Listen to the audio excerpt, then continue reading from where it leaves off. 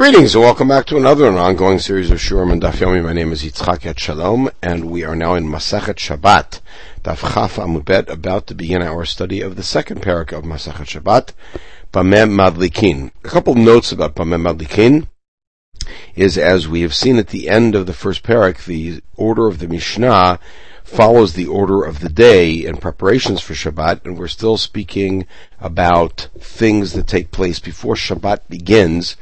There is a mitzvah midivrei chachamim to light candles in every room that is going to be used Friday night, and to light these before Shabbat starts, of course.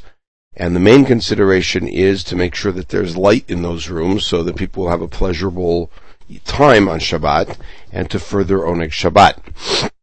As a result of that, the chachamim crafted parameters for both the fuels and the wicks to make sure that they would light well, and we'll get a little bit of specific detail about the considerations a little later on.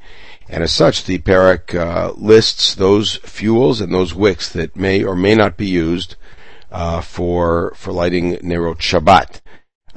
Very quickly, and we'll begin this in the second podcast, the entire sugya of Nerot Chanukah will be introduced, and in the introduction to the next podcast, I'll explain why it's here and why it doesn't have its own independent spot in Shas. The last point to make is that this parak of Mishnayot is famous because in many communities, it is the custom to recite, and I say that in quotes, this chapter at some point during the Tefillot Friday night, either before Arvit or at the end of Arvit.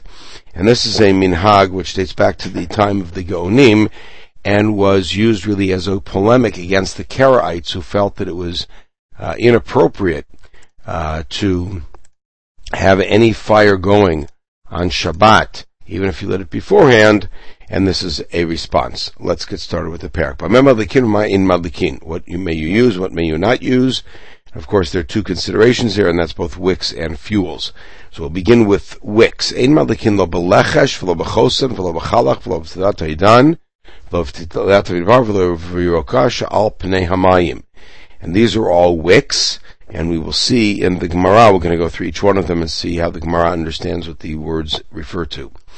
V'lo b'zefet, which is tar, and we're now talking about the fuels. V'lo b'sha'ava, which is paraffin. V'lo b'shemen kik, v'lo b'shemen sreifa, v'lo b'aliyah. Now, from this point on, we're going to deal with in several podcasts, so we're going to leave this part alone and come back to the Mishnah and take a look at it. But again, you have several items here that are impermissible, and in the case of every one of these items, the Gemara is going to explain what it is, because it wasn't entirely clear, and in some cases there are disputes as to what these words refer to. So right away in the Gemara, lechesh, what's lechesh? Is socha da arza, means bark of a cedar tree. Socha da arza eitz ba'almahu, that's just wood. How could you use that as a wick? The answer is ba'armanita di'ipe. If you look between the bark and the tree, there's some soft material that's kind of woolly, and you might think that you could use that, and the answer is you can't. V'lo b'chosen, what's chosen? Amar Rav Yosef na'oret shel pishtan, the seeds of flax. Amar le'abai b'akti v'haya chos achaso chosen lina'oret. In Yeshayahu's Navi, he described the destruction of Am Yisrael as like fire to the flax. So you see that flax seed is not chosen, because chosen is going to become naoret. Ela Amar Abaye says kitna dedaik v'lo nafitz. It means flax that hasn't been fully properly combed out. V'lo v'chalach. What's kalach? Amar Shmuel sheltinu l'chol lechutei yama. I asked all the sailors what this is. Amri kulcha shmei, and they told me, Amri Li, they told me that it's a thing called kulcha. Doesn't help us much. Okay, Ravin v'Abaye haviyatvi kamei de Ravna Nechemya achua de Reish Galuta. So let's hear this story. Ravin and Abaye were sitting in front of the brother of the Reish Galuta. Chazav ilavish metaksai. They saw that he was wearing silk. Ravin Abaye hanu klach. So Ravin turned to Abaye and said, "That's klach. So klach is silk." Did not, meaning the klach that's in our Mishnah. Amar le'anan shira parnda karina le. We call that shira parnda, what he's wearing. And meitave, the challenge is ashirayim baklach vasirikin chayavim betzitzit. We have a braita that says shirayim and klach and this other material are all garments that you have to put tzitzit on. So you see that shirayim and klach are not the same thing. So tiyufta, the answer is a baitema shira l'chud shira parnda l'chud. It could be that shira parnda, which is what they refer to as material, is not the same as regular shirayim. So that indeed could be klach. Okay, v'lo t'data idan, what's that? Achvina, that means wicker. Ravin v'abai, again a story about the two of them. They're walking in this valley. Chazinu lahanu arvata, they saw a wicker. Ravin v'abai, hanu idan, that's the idan that's on our Mishnah. That's just wood. How could you light with that? Same problem we had with lechesh. So Ravin kalaf achvile armanita deveni veni. He went over and peeled it away, and you could see some soft material that was woolly-like again, just like we had with the cedar tree that was between the pieces of the wicker, and that is what we thought might be good and is not good. He said that's shavra. All right, that's a particular kind of a plant. V'lovi rokasha al preamayim. What's that? Mahi ilema uchmata dacharitzi. If you think it's these black things that are floating in the water, ifruchim ifrachan, they fall apart. And we're talking here probably about something like algae. Papa uchmata da arvo, meaning the stuff that grows on the side of the boat, which is like moss. Tano sifu alein shel tzemer shel se'ar. We have a bright that says they added wool and hair. Animal hair is prohibited. Tana didan semer, and why did our Tana mention it? Semer michvatz kavitz, because wool immediately contracts, so there's no way you would think it was good. And se'ar chuchi michvach, and hair just gets singed. Okay, so we now understand why our Tana didn't include them, because they're obviously not appropriate. And as we saw, we had a machloket about several of the identifications. Okay, veloba zephet. What's zephet? Zephet is zifta, that's tar. Shava is kiruta, paraffin.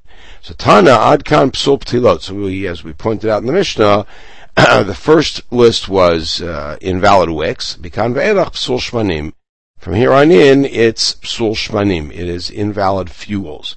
So pshita, that's obvious. So the answer is shavet strichel. I had to mention it because of paraffin. I might think that you could not use it for wicks. Kamash malan, that it's only invalid for oil. Okay, Amrami Ravin. Atarna psulta de zifta. We have a thing called atarna, or itran, which is the leftovers of zephet. They would make zephet by processing wood, and the part that would then run off is called itran. Shava is psulta de duvsha. He says the paraffin they get as the leftovers from honey. Now, the nafkamina, why mention this? The answer is the mekachomemkar, for commerce, meaning if you're buying that item, that's what you should expect to get. Tara Rabbanan, so we have a bright that says this list is for candles, but you could use these materials to make a bonfire. Whether you're going to use it for heat, whether you use it for light. Whether it's in a fire pit, it's on a stove. So the prohibition of these wicks is only to make them as wicks. Doesn't mean that you can't throw them into a fire and use them as kindling. Now, one of the items mentioned is shemen kik. So what's shemen kik? Again, I asked all the sailors who travel and they see these. There's a bird that they have in the islands. It's called kik, so it's the oil that comes from there. Yitzchak Breder of Yehuda Amar, mashcha de kaza, particular kind of oil. Shlagish Amar kikayon de Yona. It's that kikayon tree that's mentioned in Yona. I saw such a tree. Usliva dami. Umedefashki rabbi valpum chanuta madlan yate. So they take the branches of it and they hang it over storefronts. And from the pieces of it, the beans of it, they make oil. And on its branches, all of the sick people come and rest. Fartzidayu means the seeds. So they would make the oil from the seeds, and people would come and rest on its under its leaves or under its tree. Okay, Amarabba. And why can't you use these particular wicks, what's the problem? Because the flame jumps on it, meaning it doesn't grab on well, but it jumps and flickers. They don't catch well on the wick. And the problem is you're going to be sitting there Friday night and have this flame that is hard to work with. You're going to tip it or try to adjust it and be machalel Shabbat, or else you won't, and you won't have good light. So he asked him, what if you have the invalid oils like tar? Can you put in a little bit of proper oil and light? Do we make a gzeira that says we don't allow you to put a little bit of proper shemen into the invalid one, because then next time maybe you'll just light the invalid one? Although, Amalei ein madlikin. We don't do it. My tama, why? Lefisha ein madlikin. This is somewhat of an opaque statement, but the simplest way to read it is, the first ein madlikin is the law, and the second ein madlikin is the reality. The reality is it just still doesn't work well. So since it's not going to work well, it's not a fix to throw in a little bit of good oil. Eiteve, watch this challenge. Let's say that you have a wick that you're not allowed to use, and you wrap around it something that you're allowed to use. Ein madlikin bo. You're still not allowed to use it. Gamliel omer, shal beit Abba hayu korchim tila al gabei egoz umadlikin. They used to take a proper wick and wrap it around a nut and light. So you see, at least from Shimon Gamliel's father's practice, Gamliel Hazaken's practice, could actually Rabbi Gamliel Yavn's practice, that it was permissible. So K'tani miyat madlikin. So Amarle, Aramot Fatlim Shimon Gamliel, you're challenging me from Gamliel. See, Aninu mi Tanakama. I have support from Tanakama, says you're not allowed to do it. So the answer is Halo Kasha, Masei Rav. I'm proving to you from Masei Rav. The best proof of halacha is when the rabbi actually did it. So Mikol Makom Kashi, you got a challenge. So my lav lahadlik, wasn't he using the nut in there to light, which means that of course it can't light, but that means you're using an invalid tila inside of a valid one, and it works. So lo lahakpot, he put the nut in there to make the wick float on the oil. So ilakpot my tam and Tanakama. If that's the case, why would Tanakama say you can't do it? The answer is Kol Shimon Gamliel he. The entire bright of Shimon Gamliel. V'chasor mechsor achiktani. It reads as follows: Karach davar shemadlikin bo agabei davar shein madlikin bo ein madlikin bo. If you wrap something that you're allowed to use around something you're not allowed to use, the whole thing is no good. When's that lahadlik? That's if the whole thing is to light. Havalakpot, but if the inside one is there as a floater or as a ballast, mutar. And what's the proof? Because that's what they did in Gamliel's house. We have this challenge. If you have fat, like animal fat, that's been melted down, or fish innards that are sort of soft, you can put in a little bit of proper oil, umadlik. So here you see that Abaya's original question, which is, if I put in a little bit of proper oil into invalid oil, can I use it? He said no, and here it says yes. So the answer is Hani Mimshechi Benayu. The answer is that these things really do light well. Hani lo Mimshechi Benayu. But the other ones that you have don't light well. In other words, fat that's been melted and the innards of the fish that have been softened up actually light quite well. But they made a gzeira that you can't use those things as a precaution against using the unmelted and unsoftened ones. So therefore, if you put in a little bit of proper oil, now there's no reason to make the gzeira. Why don't